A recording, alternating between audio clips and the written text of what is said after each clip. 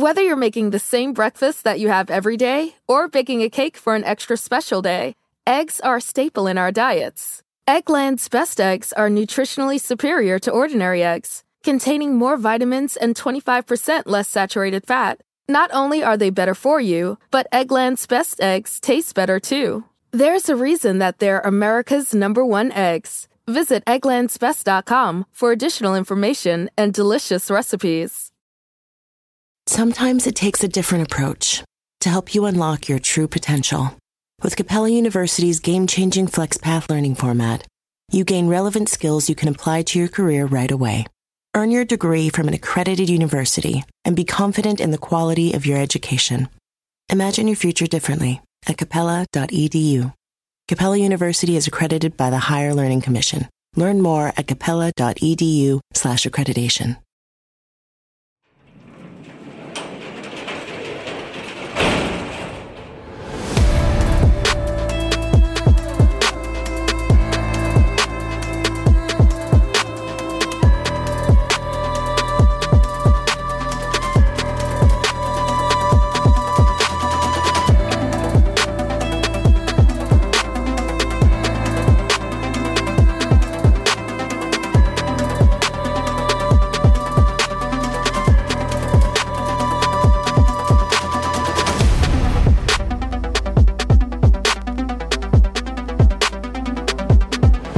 Welcome to True Crime Garage. Wherever you are, whatever you're doing, thanks for listening. I'm your host, Nick, and with me, as always, is a man with a bite that binds and the gift that gives. Ladies and gentlemen, here is the Captain. It's good to be seen and good to see you. Thanks for listening. Thanks for telling a friend.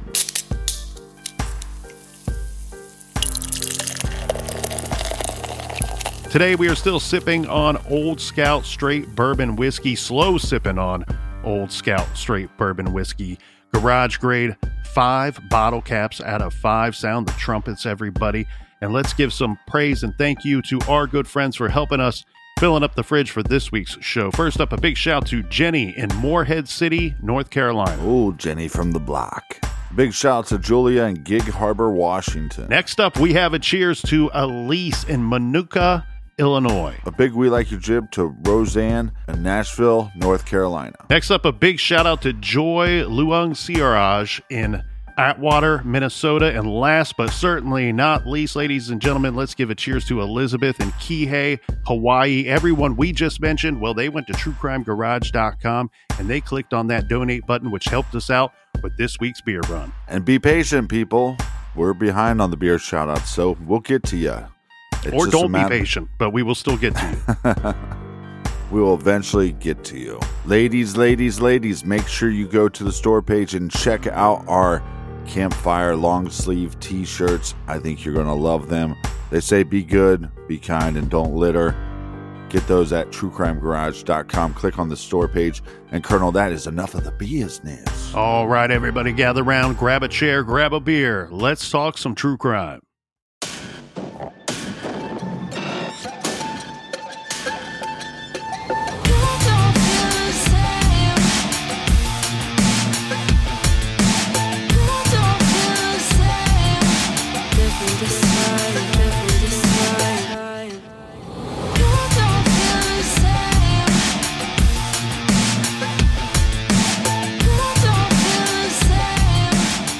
When we left off yesterday, Captain, 11-year-old Jordan Brown was arrested for murder. So what I want to do here at the top of this show is start off with a little more background information on Jordan and his father.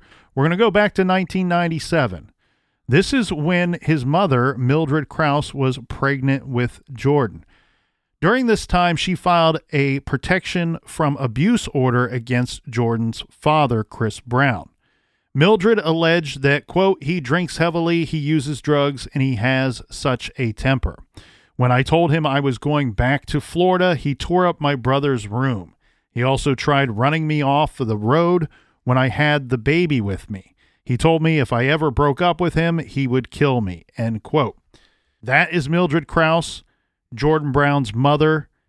a protection of abuse from Chris Brown. Now, we have no way of knowing whether any of Mildred's allegations are true, although she and Chris did split up very soon after Jordan's birth. Chris ended up with custody of Jordan, however, and Mildred, she unfortunately became sick with cancer. She says she gave up custody because she couldn't take care of Jordan or give him a stable upbringing. Chris and Jordan were very, very close, and they did everything together. Jordan's uncles describe him as a normal boy who liked video games, dirt bikes, and hunting with his dad. Jordan was on a Mighty Mites football team at school. We aren't privy to his school records because those are sealed.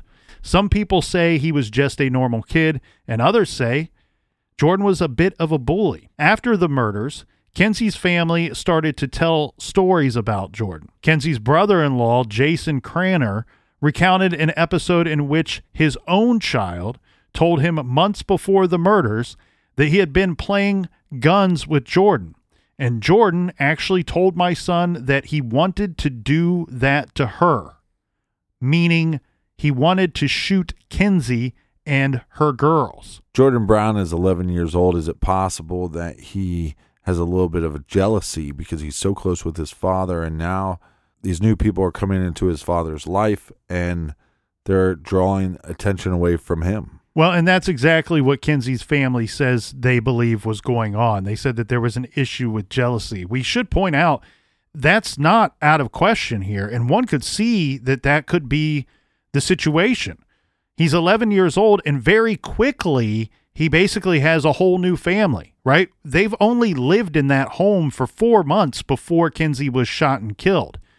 And so in a relatively short period of time, he's now not just living with his father, but he's living with his father, these two young girls, a new mom, air quotes, and a baby on the way, and a new house.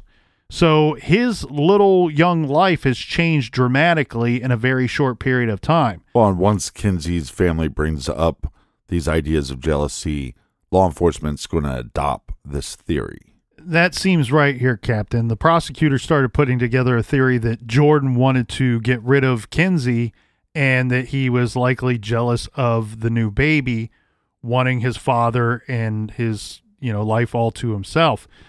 Whatever happened with this situation where one of the kids tells an adult that Jordan wanted to do that to Kenzie and the girls, well, this seems to have been lost on Chris and Kenzie, right? If they were relayed this information, they must have just denied it or dismissed it.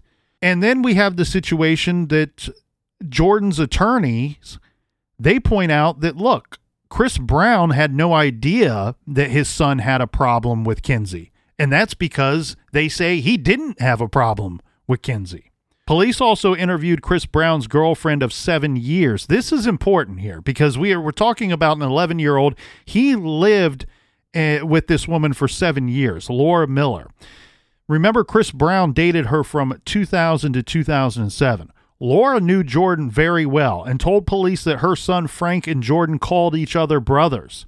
Here are some excerpts from her recorded interview. Question: did Jordan ever act out violently?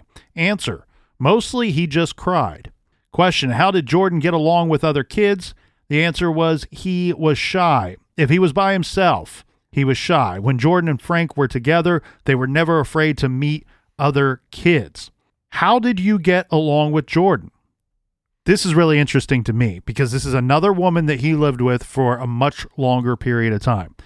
How did you get along with Jordan? Were you afraid of him? The answer is Jordan called me mommy for more than 6 years. We loved each other. No, I was not ever afraid of him. And not to interrupt you, but we have to remember that Jordan was calling Kenzie mom. Next question: was Frank afraid of Jordan? No, Frank loved him like a brother, and he still does. But Laura also told police of one fight between Jordan and Frank when Jordan was 5 years old. And she says, I remember on one occasion in 2002, my son Frank was playing with his toy xylophone, and Jordan told him to quit. I told Jordan that he was just playing and that he could continue playing. Jordan was sitting on his dad's lap, punching his fist into his open hand. Sometime later, Jordan got up and ran back into the bedroom and punched Frank in the face. Jordan then bit his own arm and said that Frank had bit him. Jordan needed to learn how to deal with his emotions, is what she said. Jordan cried a lot when he was very young. She said he was shy, withdrawn, and jealous over his dad. During the time I knew him, he lied a lot. Even when caught, he would continue to lie. This next story is particularly horrible, so brace yourselves. Get ready. Put them earballs in a seatbelt because it's a bumpy ride.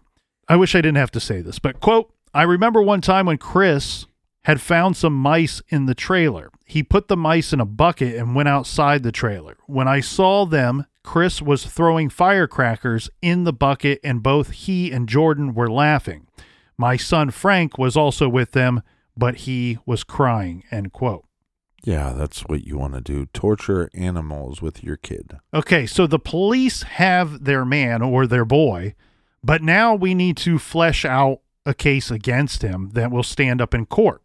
So police interviewed everyone they could think of. One person of importance here, Captain, would be the school bus driver who first saw Jordan and Janessa when they were about a third of the way down the driveway walking toward the road. Right. He said that he observed them coming down the driveway until they got onto the bus. He said when they saw the bus waiting for them, they both began to run toward the bus, with Jordan leading Janessa by about 10 yards.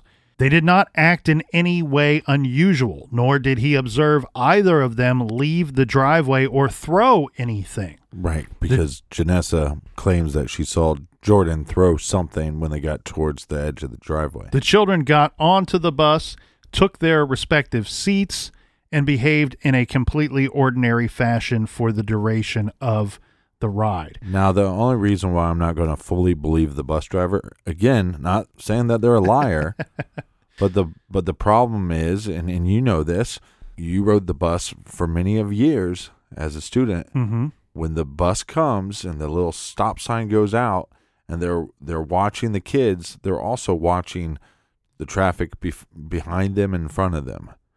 So is it possible at some point this bus driver took their eyes off the kid and Jordan threw something when the bus driver wasn't looking? Not to mention all the other kids on the bus. Yes. This is a very distracting job, a job that I am happy that I don't do.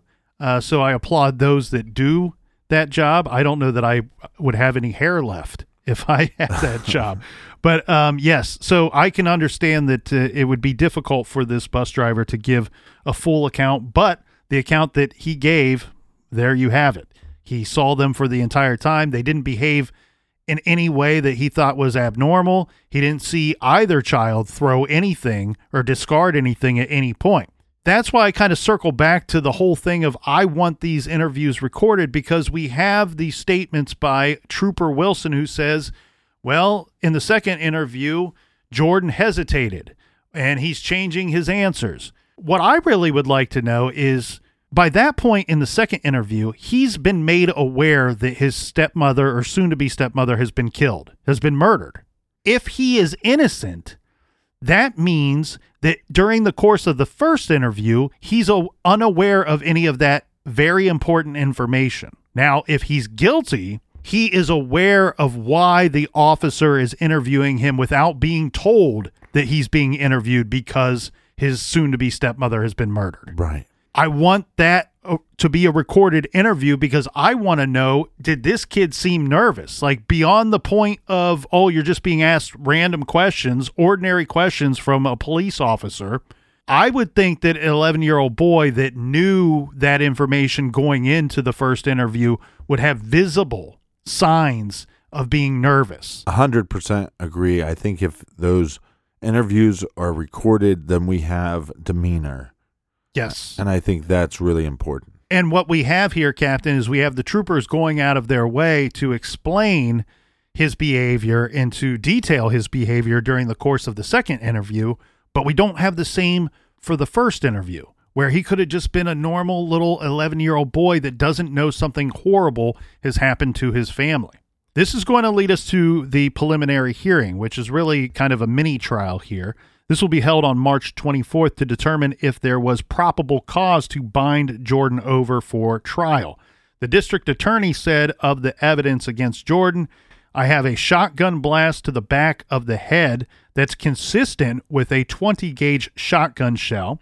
I have a 20-gauge youth model in his room, which smells like it's recently fired. He's got gun residue on him. I think at this point, that's more than enough. He went on describing the killing as premeditated and cold-blooded. He said Jordan shot Kinsey, put the shotgun back in his bedroom, threw or hid the spent shell casing in the snow, and then rode the bus to Mohawk Elementary School with Janessa as if nothing had happened. Seems like it'd be hard to act normal if you murdered your stepmom or if you even accidentally killed her. Yeah, and again, though, I think what we're pointing out, though, here, Captain, I get what you're saying. Could this have been an accident? That's certainly in the realm of possibility. The problem is when you start covering up your accident, it's Right. now murder. And if he planned to poke around down there with a gun, he's still responsible for her death at the end of the day. Yes, but his actions of covering up, to me, would lean more towards he's 11 years old and not 25, 30-year-old kid trying to cover up murder. Okay, but that's not the picture that they're going to paint for us at his trial. So at this trial, the prosecution will call 10 witnesses. We have a trooper that testified that tests showed that Jordan's clothing taken from his person on the evening of February 20th, these are the same items that he wore to school that day, had gunshot residue on them. He acknowledged on cross that the analyst's report also stated that the residue, this is important because you hear gunshot residue on this kid and you go, all right, he did it. Let's lock him up and throw away the key. Right. But on cross, it's pointed out that the gunshot residue could have resulted from any of the following three things: discharging a firearm, standing near someone who discharged a firearm, or coming in contact with a surface that had gunshot residue on it. Another trooper testified that he found a 20-gauge shotgun in Jordan's upstairs bedroom, and it smelled as though it had recently been fired. Another trooper said that there was no evidence of a break-in at all at the home. In fact, a wad of cash was visible on a table in the bedroom. And just to play devil's advocate, yes, no signs of break-in because all the doors were unlocked. And if your purpose there was to murder somebody, then who cares about the money that's on the table? Exactly. You're exactly right. You don't have to break in, just walk right in. Right. Another trooper testified that when she first talked to Jordan at school, he said he saw a black truck near the farmhouse that morning, but thought it was for a man who came to feed livestock. The trooper went on to say that in the second interview, about 10 hours later, Jordan's story changed. It was now a truck, and there was a person in a white hat inside who ducked down out of sight. Again, I think we both agree that it's adding details to a story. I don't know how much it's the story changing. Correct. I can lean toward that argument. The testimony of Trooper Martin from a previous proceeding was also considered by the court. And I think that I don't have the exact statements that they took from Trooper Martin's statement, but I think that this might have been about the footprints in the snow, that the kids' prints, the two children's footprints coming down the driveway, were the only ones around the house. Yeah, and this is not a JonBenet Ramsey situation where they're saying, hey, there's no footprints because there was no snow. There was a lot of snow, so there should have been some kind of other footprints. Yeah, there wasn't a ton of snow, I guess, but the thing here that I have a hard time wrapping my head around here, Captain, is it continued to snow. Right. So, I mean, I guess, yes, if you could see the children's, and it sounds like we're assuming, we can't say for certain, right, that those are the footprints of the children, but there are two sets of footprints on the driveway. Could somebody have entered the home and the footprints gone undetected? That's the troubling thing, right? A killer doesn't necessarily have to walk up the driveway and go in through the front door. There's Right. 4 entrances to the home. This is a rural property. Someone could have entered the home from any direction on foot. The court ruled on March 29th, 2009, that there was, in fact, enough evidence to try Jordan for the murders. Yeah, Jordan Brown, 11 years old. Well, as we said, Captain, we have Jordan Brown, who's going to stay in that juvenile facility for several years. We have the court records and all the motions and trials that took place. If we go through all of them here, well, that will take about as long as Jordan sat in that juvenile facility. So we're going to kind of skim through this and give you the important details. Now, in this regard, there was a determination that there was, in fact, enough evidence to try Jordan for these murders. They're basically saying that we've established enough evidence that the defendant was the killer, that he acted alone. The evidence indicates that on the morning of the shooting, the father left for work, leaving the defendant, the victim, Kinsey Houck, and her children, Janessa and Adeline, in the residence. Of the 3 children, only the defendant was experienced in firing a shotgun and removing an expended shell. There were no signs of forced entry into the residence, nor any signs of a struggle, robbery, or theft. As a result of the light covering of snow, it was observable that the only footprints were those of the defendant and Janessa when they left for school at approximately 8:14 a.m. There were no other footprints or tire tracks of any person or vehicle that would have approached the residence during the time in which the killing could have occurred. They go on to say that the defendant owned a 20-gauge shotgun, which was found in his bedroom, along with other guns. Of the 6 guns found in the bedroom, the defendant's 20-gauge shotgun had the strong odor of gunpowder residue, indicating that it had been recently fired. Well, back to that black truck. If there was a black truck there, whether it's the man coming to feed the animals or if it's just a similar black truck, where are the tire prints? Well, and that's easily something that you can detect and get to the bottom of. You go and interview the person that feeds the cattle. Right. If he says he was there, then you go, all right, well, that explains away the black truck. If he says he wasn't there, well, then we have a whole nother set of issues if, in fact, the truck was there. And as you pointed out, where are the tire tracks for that truck? Not going to sit here and pretend that I have a great understanding of the layout of this property. Is it possible that there was a black truck there and for whatever reason later tracks are not detected? I think it could be. But again, not having a good understanding of this property really limits my ability to have an opinion on that. Now, here's where I get a little upset. Yes. So they go on to they're citing the evidence as to why we need to try this kid for the murders. And one of the pieces of evidence that they cite here in the court record, I'll read from the court record here because words are important. Just not grammar. It says, along the path of the footprints of the defendant from the residence to the roadway was located a shotgun shell in pristine condition, indicating it had been recently placed in that location.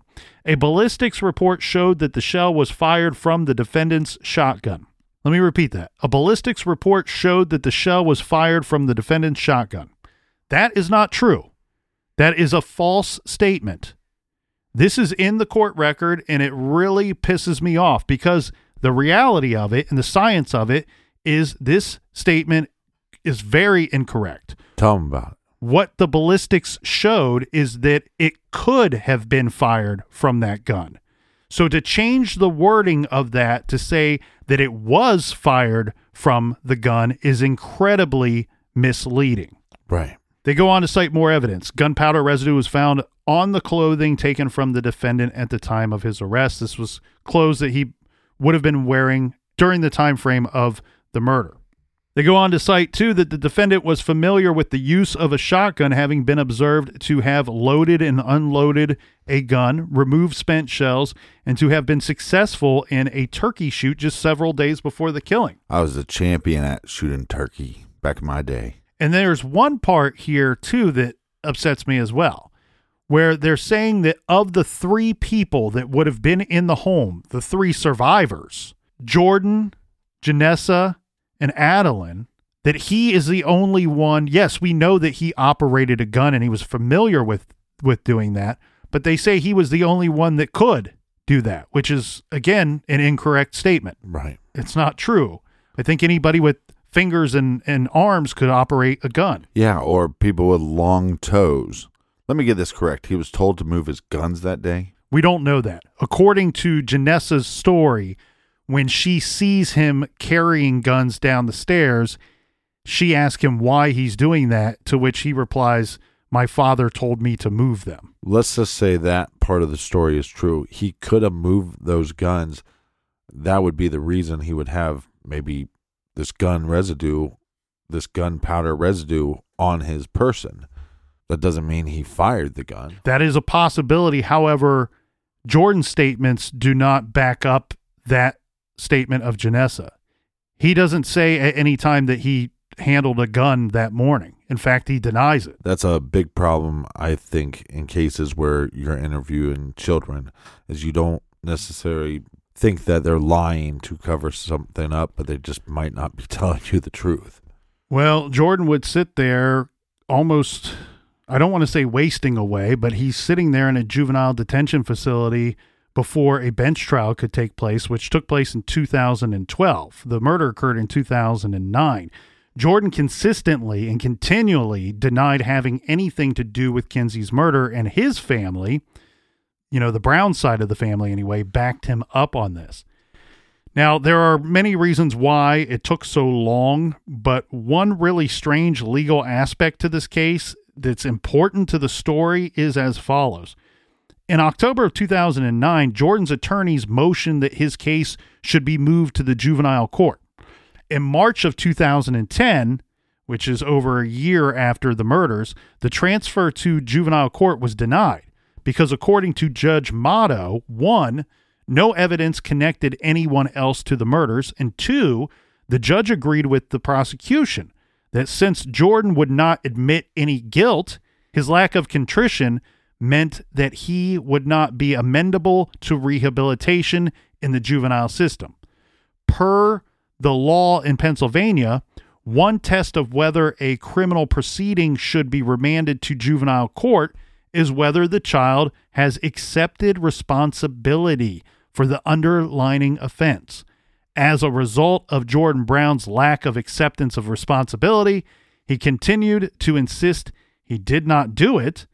The judge concluded that the defense had not established that Jordan was amendable to treatment and therefore was not appropriate for the juvenile system. So what does all that mumbo jumbo mean?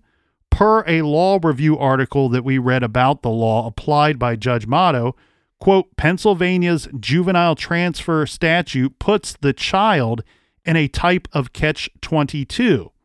Admit to the crime and be tried as a juvenile, or maintain your innocence and be tried in the adult criminal justice system. Which is complete bullshit. Yes. And it's the same thing they do with like parole hearings. Oh, well, if I'm telling you that I didn't kill this person, but you want me to accept responsibility or you won't parole me. Right. You're in a no-win situation. Now, it would take until March of 2011, so now we are over 2 years past the murders, that this ruling got overruled. Basically, they're saying this is a violation of Jordan's Fifth Amendment rights against self-incrimination, right? Admit to it and get tried as a juvenile, or maintain your innocence and go fight it out in adult criminal justice court. Giant pile of horse shit. So the reason that all of this is so important is because under Pennsylvania law, if Jordan were remanded to the juvenile system instead of the adult system, he would remain in the juvenile system only until his 21st birthday. That's if he's found guilty. The juvenile court only has jurisdiction until 21. At that point, he's eligible for release. If he's tried and convicted as an adult, he could spend the rest of his life in prison.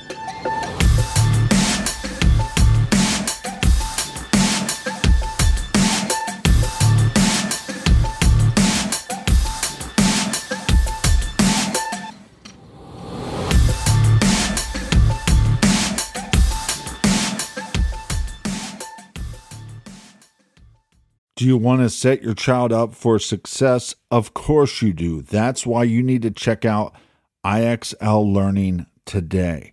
IXL Learning is an online learning program for kids covering math, language arts, science, and social studies. IXL is designed to help them really understand and master topics in a fun way. It's powered by advanced algorithms. IXL gives the right help to each kid no matter the age or personality. There's one site for all kids in your home pre-K to 12th grade. Kids could use it at home on their computer or on an app on your phone or a tablet. No more grading those worksheets. IXL grades everything for you. 1 in 4 students in the U.S. are learning with IXL. IXL is used in 95 of the top 100 school districts in the U.S. I love recommending IXL Learning. Kids can learn at home or on the go. And all my friends and family that are using it absolutely love it because it's so easy to set up and so easy to use. And even the kids that I've recommended it to their parents have told me, hey, Captain, thank you. I was having problems in math and my parents couldn't help me, but IXL could.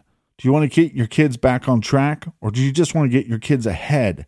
Do so with IXL Learning. Make an impact on your child's learning. Get IXL now. And True Crime Garage listeners get an exclusive 20% off IXL membership when you sign up today at IXL.com/garage.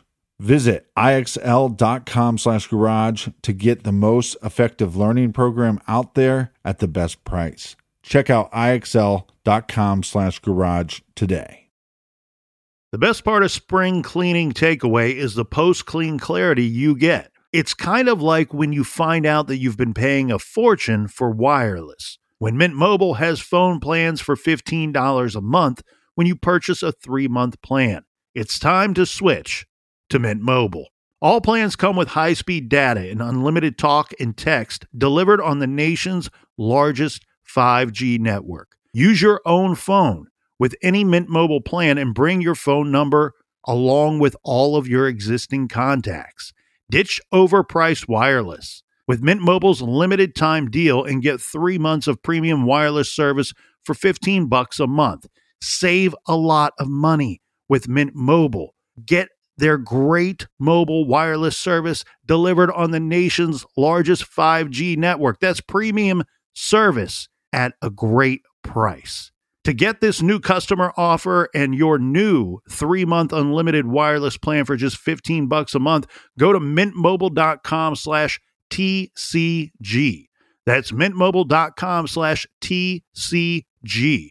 Cut your wireless bill to $15 a month at mintmobile.com/TCG. $45 upfront payment required, equivalent to $15 a month.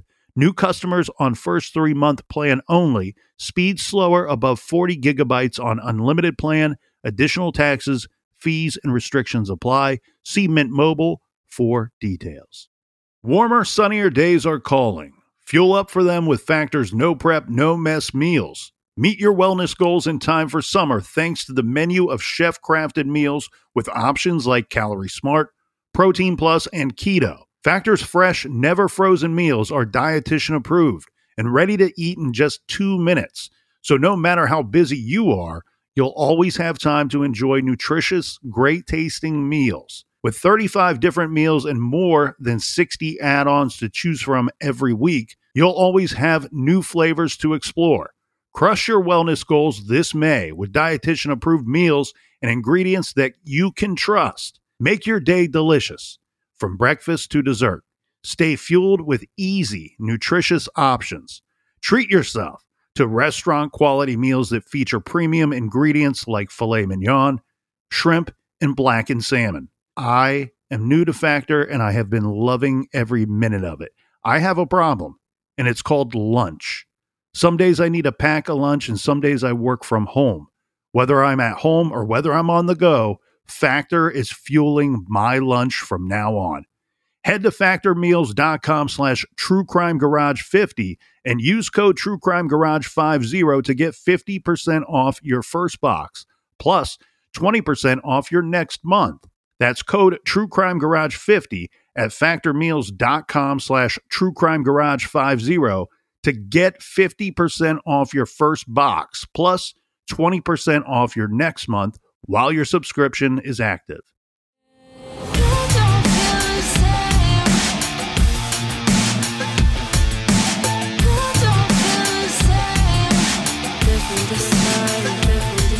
right, we're back. Y'all gonna make me lose my mind up in here. Cheers, everybody. Cheers. And a quick reminder, if you're not following us on Instagram, Facebook, or Twitter, you want to do so. You can find us on any of those platforms at True Crime Garage. I will be sharing photos not only of the people of the case, but also a few of the pictures of the property so you can get a sense of what we're talking about. The Attorney General or the AG's office would be in charge of prosecuting the case against Jordan Brown. They started off the trial.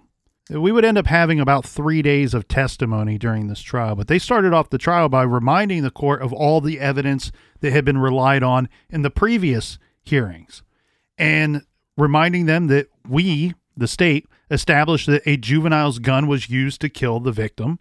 Gunshot residue was on Jordan's shirt and pants. The police focused on him because he was the most likely perpetrator. All other possibilities were eliminated. Okay, I'm going to stay on this, and I'm sorry if I upset anyone, but I'm going to stay on it because it really upsets me. You get him, goat boy. Again, here's the line. We established that a juvenile's gun was used to kill the victim. No, you established that a gun was used to kill the victim, not a gun that was specifically built for a juvenile to use. Again, you can control thought by manipulating language. If you can control language, you essentially can control thought. And by choosing to use these words and putting out incorrect statements and sentences at the trial, you are painting a much different picture. It was established that a shotgun was used to kill the victim, not that a juvenile's gun was used to kill the victim. Then the prosecution explains why other possibilities were eliminated. Yeah, they say for someone else to be the killer other than Jordan Brown, the AG's office said they would have had to know where the family lived, which was a remote location that they had not lived in very long. They had to know that the gun was kept in Jordan's upstairs room, know that the ammunition for that gun was kept in Kinsey's room, successfully go into her room without waking her, get the ammunition, kill her, and return the gun to Jordan's bedroom. The person would have had to have left without leaving footprints or tire tracks, all of this within a half an hour. Okay, so let's clear some of that up. Actually, it was an hour. It wasn't a half an hour. Right. Let's get our words right here. We're talking about sentencing somebody to prison for the rest of their life. 11-year-old. Yeah. And again, the wording on this. They would have had to have known where the family lived. Okay, I get that. They would have had to have known that the gun was kept in Jordan's upstairs room. Again, you've not established that that gun is the actual murder weapon. Right. Know that the ammunition for the gun was kept in Kinsey's room. Again, you've not established that the ammunition that came from that armoire actually is the ammunition that killed her. What we do know scientifically, Captain, is that gun could have been used to kill her. The ammunition could have been used to kill her. Right, and that we know that that firearm was fired recently. They're presenting all of this as fact, when in all actuality, it's just possibilities. Well, hold on a second. One of the things I think, like, the defense is, maybe they didn't miss this, but didn't he fire and kill some turkey recently? Yeah, he was successful at that turkey shoot that was 6 days before the murder. If I'm the defense, that's what I'm arguing. That's when the firearm was fired. So basically, the AG's office is saying that someone inside the house is responsible and there's no other reasonable suspect. And he is the only reasonable suspect. I'll try to bring this up for the last time of this case. I agree with you so much on the interviews being actually taped. To know what his demeanor was, that first interview would have been crucial. They also pointed out that premeditation existed in this murder because once Janessa saw Jordan with the gun, he went back upstairs and covered it up with a blanket before coming back down. He also took a shell from the box downstairs. This required deliberately loading the gun to shoot Kinsey. So basically, if you have any length of time, you're doing all these actions to shoot her, this proves that it's premeditated. Whoever used the gun to kill Kinsey then put the gun back upstairs. Again, we've not 100% satisfied me or anybody that was absolutely the gun that was used. Basically, what they're trying to tell us here, Captain, is this. Is that morning, for whatever reason, it could have been the jealousy, a whole lot of other reasons, we don't know. But this 11-year-old decided he was going to go downstairs with his gun that he recently got as a Christmas gift and shoot his soon-to-be stepmother. The person that he calls mom. They're saying that he put a blanket, the blanket that was later found with the hole in it, over the gun so that he could conceal the shotgun either from the girls living in the house or from Kinsey herself. Right.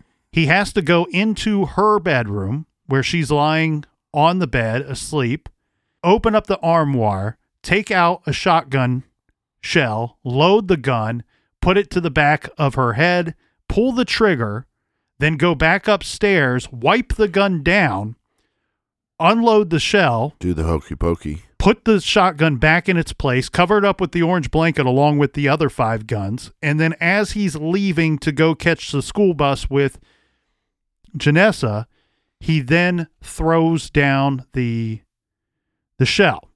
Some of the evidence at the house being the blanket with the hole in it and the blood that is on the frame, the door frame, which is the front entrance to the home, to which Chris Brown has already told investigators nobody in the house ever used the front door. And according to Janessa and Jordan Brown, they went out the side door that morning. So yes, maybe he could have touched the door frame prior to leaving the house that day, but according to their statements, they went out the side door. Right. And that's both of their statements. Is there touch DNA evidence on the blanket? Do we know that hole is from a gunshot? Well, that's where we get to Jordan's defense. So his defense team is going to do their best to contradict the quote-unquote evidence presented by the prosecution. They acknowledge that the shell found was consistent with Jordan's gun, but there was no evidence that it was actually fired by that gun. The gun smelling like gunpowder could be residual from the turkey shoot. The blanket was subsequently subjected to microscopic examination and chemical testing, and no gunshot residue or blood was found on it. This is important because, according to their theory, the hole in the blanket is because he left the blanket concealing the shotgun as he shot her. That's the only reasonable explanation for this hole in the blanket. Why would there not be blowback, spatter, or gunshot residue? Because their theory's wrong. On this gun or on the blanket, more importantly. Right. They go on to say that no fingerprints or DNA linked Jordan to anything. This is one that's tricky for me. It sounds good for the defense. Look, no DNA, no fingerprints link him to anything. So, meaning none of his prints or DNA was found on the gun. I actually have a big problem with that, and a big problem with it for the defense. If this was his gun and he had used it recently, I would expect to find his fingerprints on the gun, but you did not. That actually, to me, suggests that possibly this gun was used for the murder, and maybe somebody wiped this gun down before returning it to its rightful place. Yeah, a wiper. The GSR found on Jordan was microscopic amount. There was 1 particle on each of his shirt and pants. And of course, we've already been told that it's possible that could have been transferred from another item or another surface. And they point out specifically his winter coat, because we know that he wore that same winter coat at the turkey shoot just 6 days before. They also pointed out that the family routinely used the property for target practice, so spent shells were all over the place, and police found a couple of them on the property. Jordan had no prior juvenile record or history of violence. He was close with his father and had no mental issues or diagnosis, and it's not realistic to think that an 11-year-old is sophisticated enough to carry out this crime while leaving so little evidence behind. That is the defense's argument. There's so many moving pieces and parts to this case. It's almost like law enforcement dismissed any idea of an intruder theory to begin with, I'd like to know more about the people that were in Kinsey's life. Well, that's a good segue here, Captain, because I have another suspect for you. We say that they exhausted all other possibilities. Well, one thing that was not clear was how much possible emphasis Jordan's defense team placed on other possible suspects at this trial. And there was probably a good suspect here. There's one that at least raised some eyebrows, I know that. And the day of the murder, February 20th, 2009, the state police put out an APB for an Adam Harvey. Harvey was Kinsey's ex of 6 years, and police were well aware that the two of them had a fraught history. At the time of the murder, Kinsey, her parents, her sister, and her brother-in-law all had a 3-year protection from abuse order against Adam Harvey. This was issued after an incident in February of 2008. This is a year before the murder, when Harvey, who was living in North Carolina, called Kinsey's mother and threatened to take her whole family out. This was the second protection order issued. The first was issued in May of 2006 after Kinsey reported that Harvey abused her and said things that involved threatening to kill her or have her killed by his friends. He also physically attacked Kinsey, and he and his brother threatened to kill her. After this, Kinsey and Harvey reconciled and then moved to North Carolina. But soon, he resumed his abusive ways and began accumulating guns. Kinsey left him and took Janessa and Adeline, who was born while Kinsey was in the relationship with Harvey, and moved back to Wampum, New Galilee, to be with her family. Harvey moved back to that area in October of 2008. So this is just months before someone killed Kinsey. Harvey lived within 10 miles of Kinsey.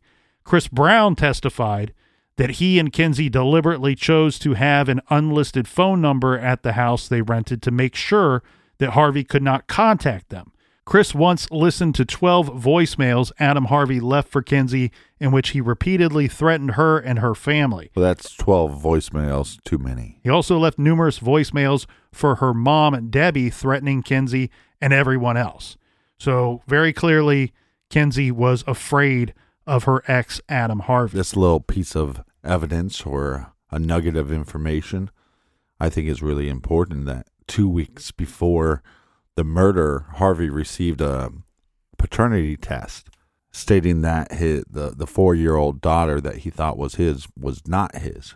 Exactly. And the other thing we should note here as well is that Adam Harvey drove a black pickup truck. Old shitbag. They did track him down. Now, mind you, this is interesting. On the same day that she's murdered, they put out an APB for this man. They're looking for him. That's where their minds go to immediately after finding her killed, regardless of what they're seeing at the scene. All these things that they say later pointed to an inside job. Now, they tracked him down and voluntarily he spoke to the police, or that's the statement that we have, is that he voluntarily came to talk to the police. This was after the police confronted him at an intersection. They noted that his black truck had a light coating of snow on it, and the snow was dirty. Harvey was taken to the state police barracks and interviewed around 2:20 p.m. on the day of the murders. He admitted that he was surprised by the paternity test results and that he and Kinsey argued over child support payments. But he told police that he didn't know where Kinsey lived.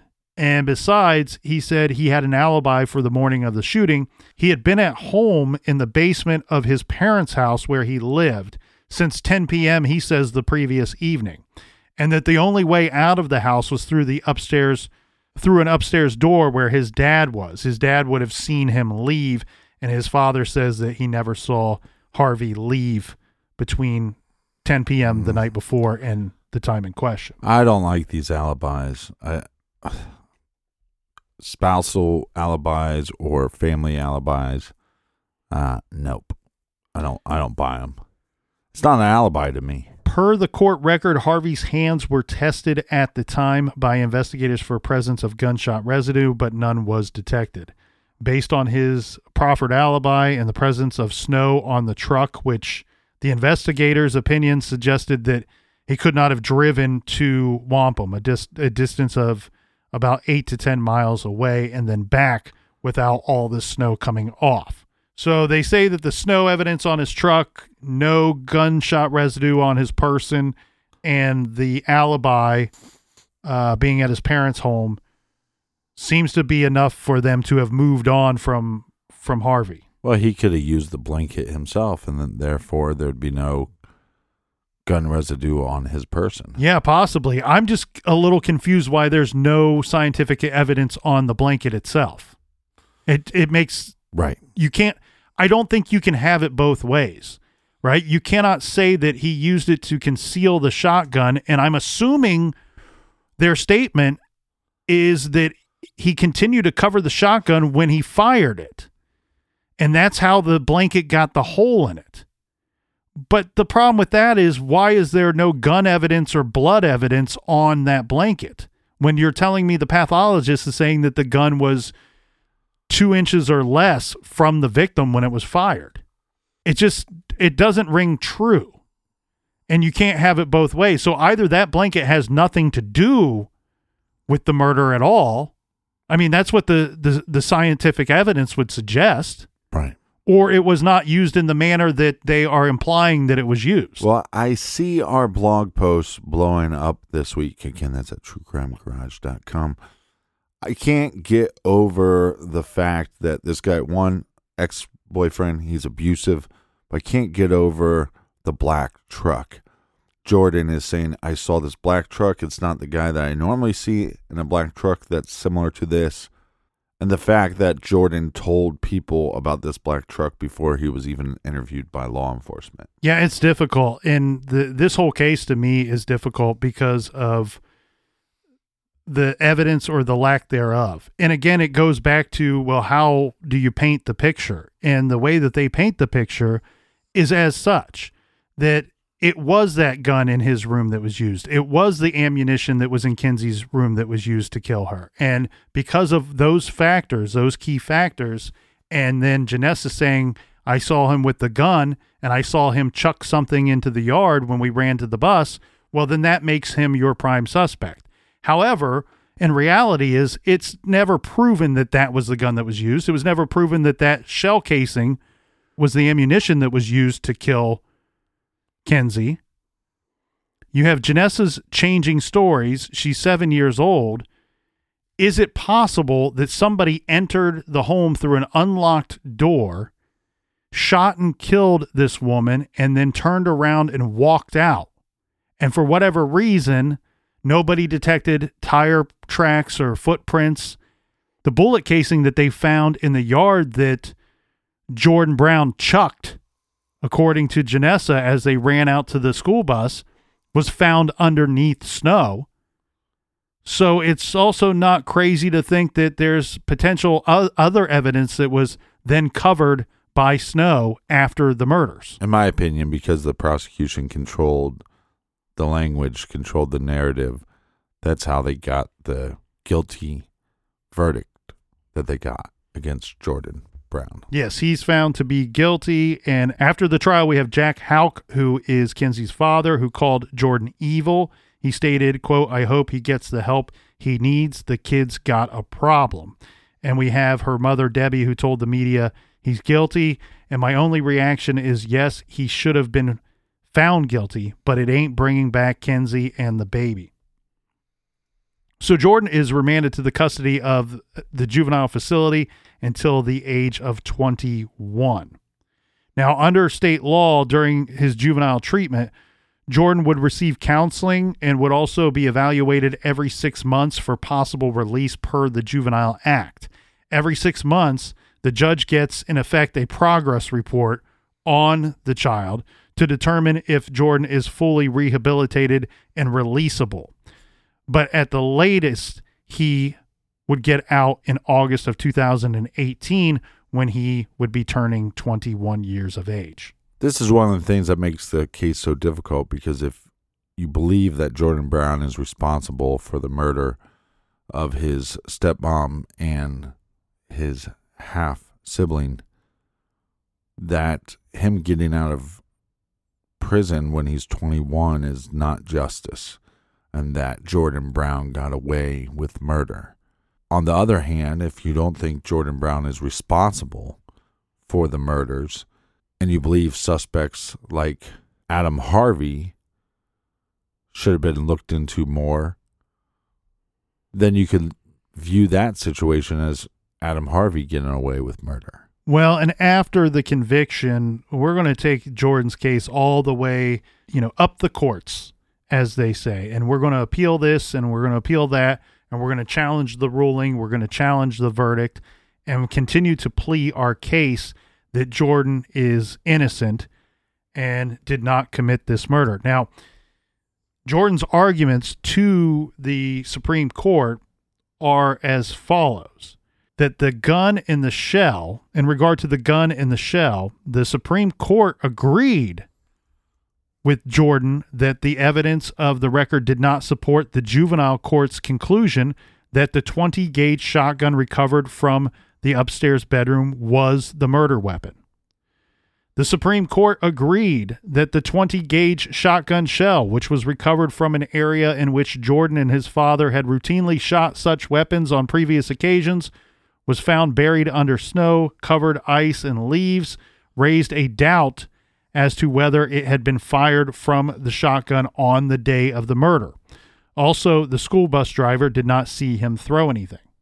Further, Jordan, in his arguments to the Supreme Court, points out that the firearms expert could not directly link the pellets recovered from the victim's body to the shotgun taken from Jordan's room. The test he ran showed only that the pellets recovered from the victim's skull were, quote, consistent, end quote, in their size, shape, weight, and material with the pellets in the unfired shotgun shell located inside the armoire. The firearms expert testified that smooth bore shotguns, unlike rifles or pistols, have no unique grooves in their barrels, and hence they do not produce any identifying marks on shotgun shell pellets discharged from a particular shotgun. As a result, he could not perform an individualized comparison analysis of the pellets which were recovered from the victim's body with the pellets in the box of shells located in the armoire. That's a really long way of saying they were not able to determine if that ammunition was used to kill her, right? Which they said in their theory that they presented at court that ammunition did kill her. They're also not able to prove that the gun was fired on that day, that the gun was used to commit that murder. They presented it as it was. And so basically what we're going to end up having here, Captain, because I could go through about 7 or 8 more pages of this stuff. In the end, what they are going to determine is that these items, they don't necessarily weigh stronger one way or another, do they? They don't necessarily suggest guilt or innocence. They're all kind of just 50-50. These are the facts of the case. Yes, there were guns in the house. A similar type gun was used to kill the victim. Yes, there was ammunition in the house. A similar type ammunition was used to kill the victim. But you can't put all these things together and string them along and say that, yes, this happened, this was used, and this was used by this person to kill this person. You can't weigh one way or the other in an opinion or a determination of the facts. Hold on to your seat for one of the most frustrating endings of a case. So like we said, he was charged. He gets out of prison. Charged, tried, and convicted. Yes. And but because of these appeals here, Captain, what we end up with is the Supreme Court of Pennsylvania, the Western District, would ultimately hand down a verdict in 2018. This is after 9.5 years of legal back and forth and 3 appeals. The court unanimously threw out Jordan's conviction.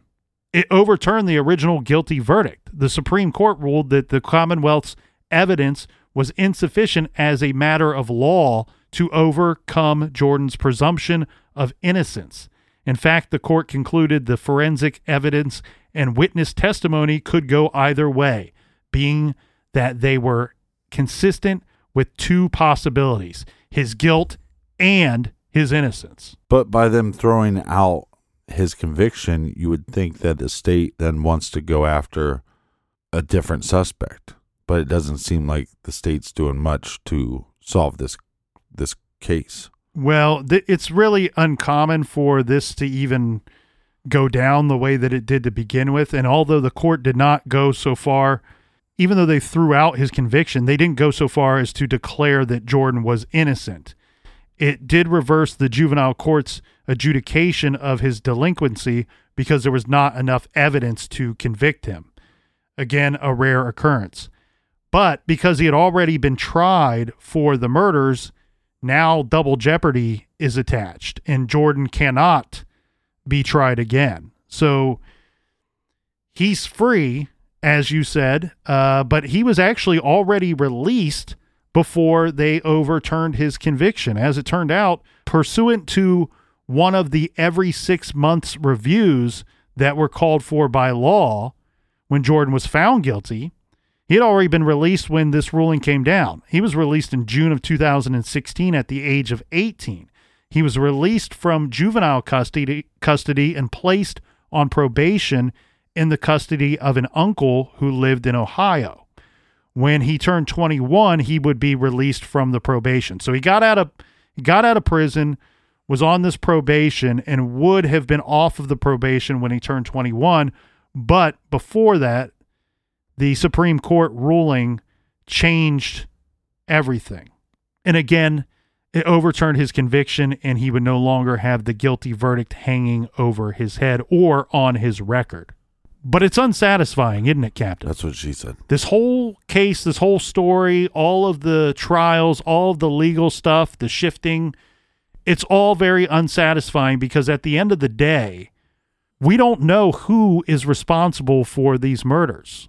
The state spent so much time telling us that Jordan Brown was the one responsible for these murders. And then the defense in the appeals process later tells us, well, we can't really determine who, in fact, was responsible. Well, basically telling us that Jordan, we can't determine if he is actually responsible, just that there's not enough evidence to convict him.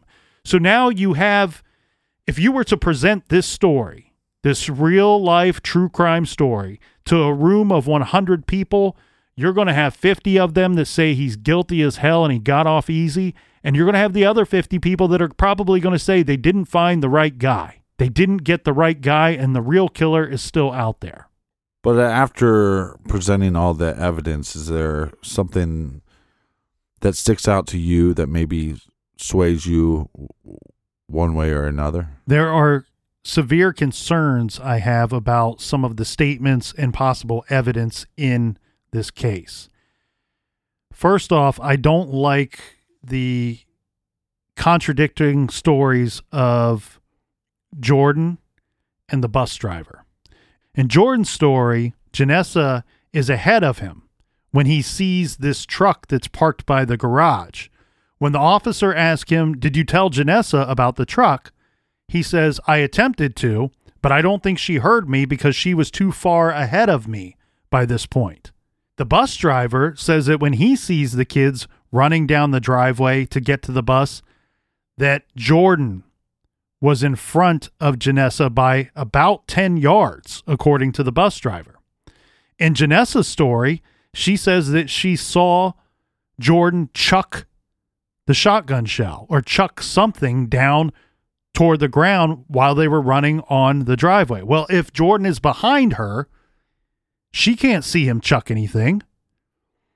So when we have three people telling us a story here,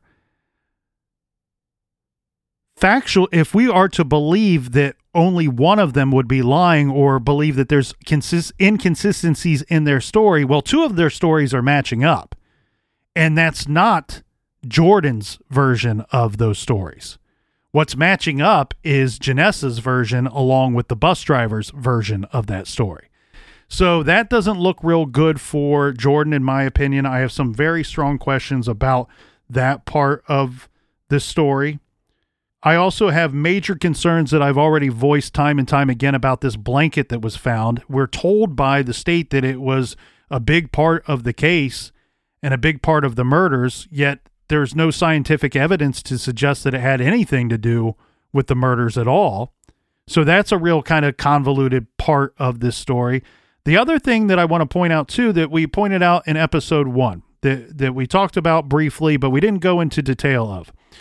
We have the story of Adeline that changes throughout the years. When she originally spoke with police on the day of the murder, now mind you, she's 4 years old. All right, so we need to take this with a grain of salt.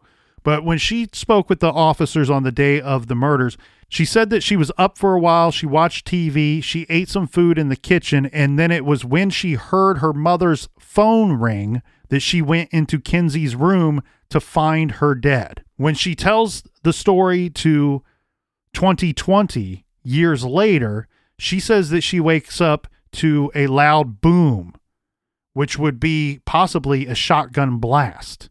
I don't know. I can't make heads or tails of which one is correct. It doesn't.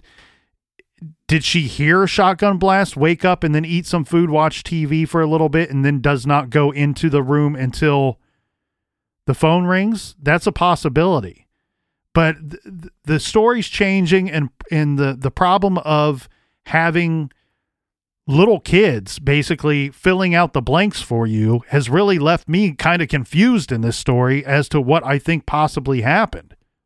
The black truck, because Jordan could have easily said, yeah, the black truck, there's a guy that comes and feeds the animals. That's who I saw. He didn't say that. He went a step further and said, it looks like the same truck, but it wasn't that guy. And the fact that you have a protection order against abusive asshole already threatened to kill her and her family multiple times, that would lead me away from Jordan being guilty. But I don't think this case is that clear cut, and I think you could study this one for a very long time and flip-flop on whether you thought he was innocent or guilty.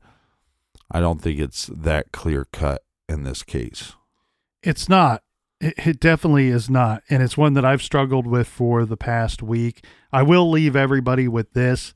You know, this is a crucial element in the case, I believe. And as we pointed out in episode 1, the time frame, the timeline is very crucial to this case, and every minute counts. And we have the story, and this comes from Jordan, when he's first asked by the officers.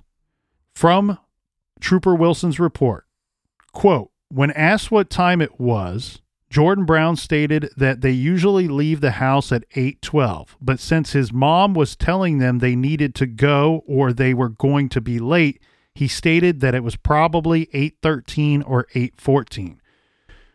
Everyone's statements are that the bus came to pick them up at 8:12 to 8:15 every morning.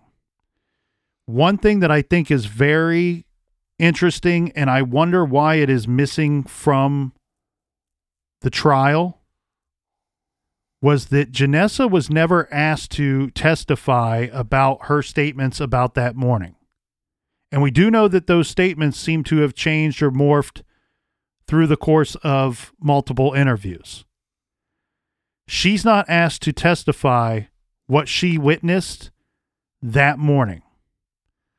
And I think that that is key here, because if you really believed her, if you were the state and you really believed everything that she told you, which was one of the things that led to the arrest of Jordan Brown, well, wouldn't you use that in your arsenal against this guy to convict him?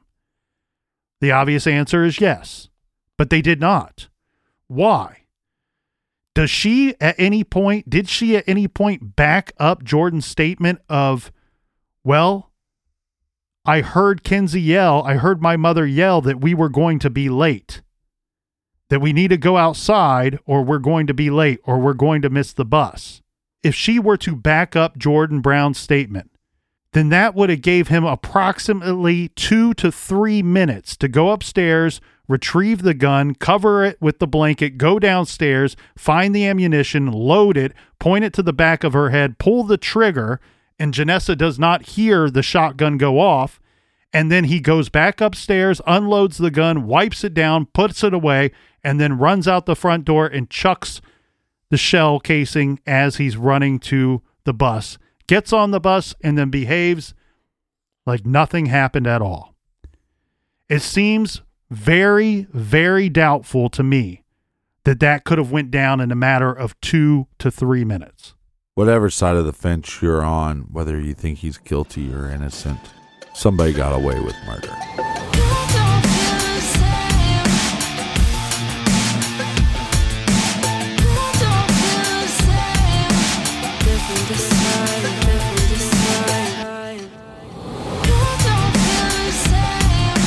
This case leaves a lot of questions.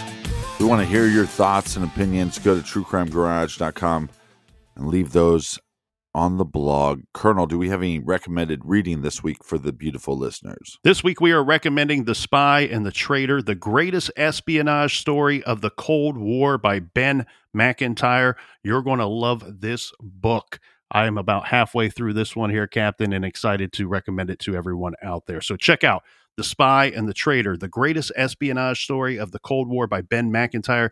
You can find that great title and many more recommendations on our recommended page at truecrimegarage.com. And until next week, you beautiful people, be good, be kind, and don't litter.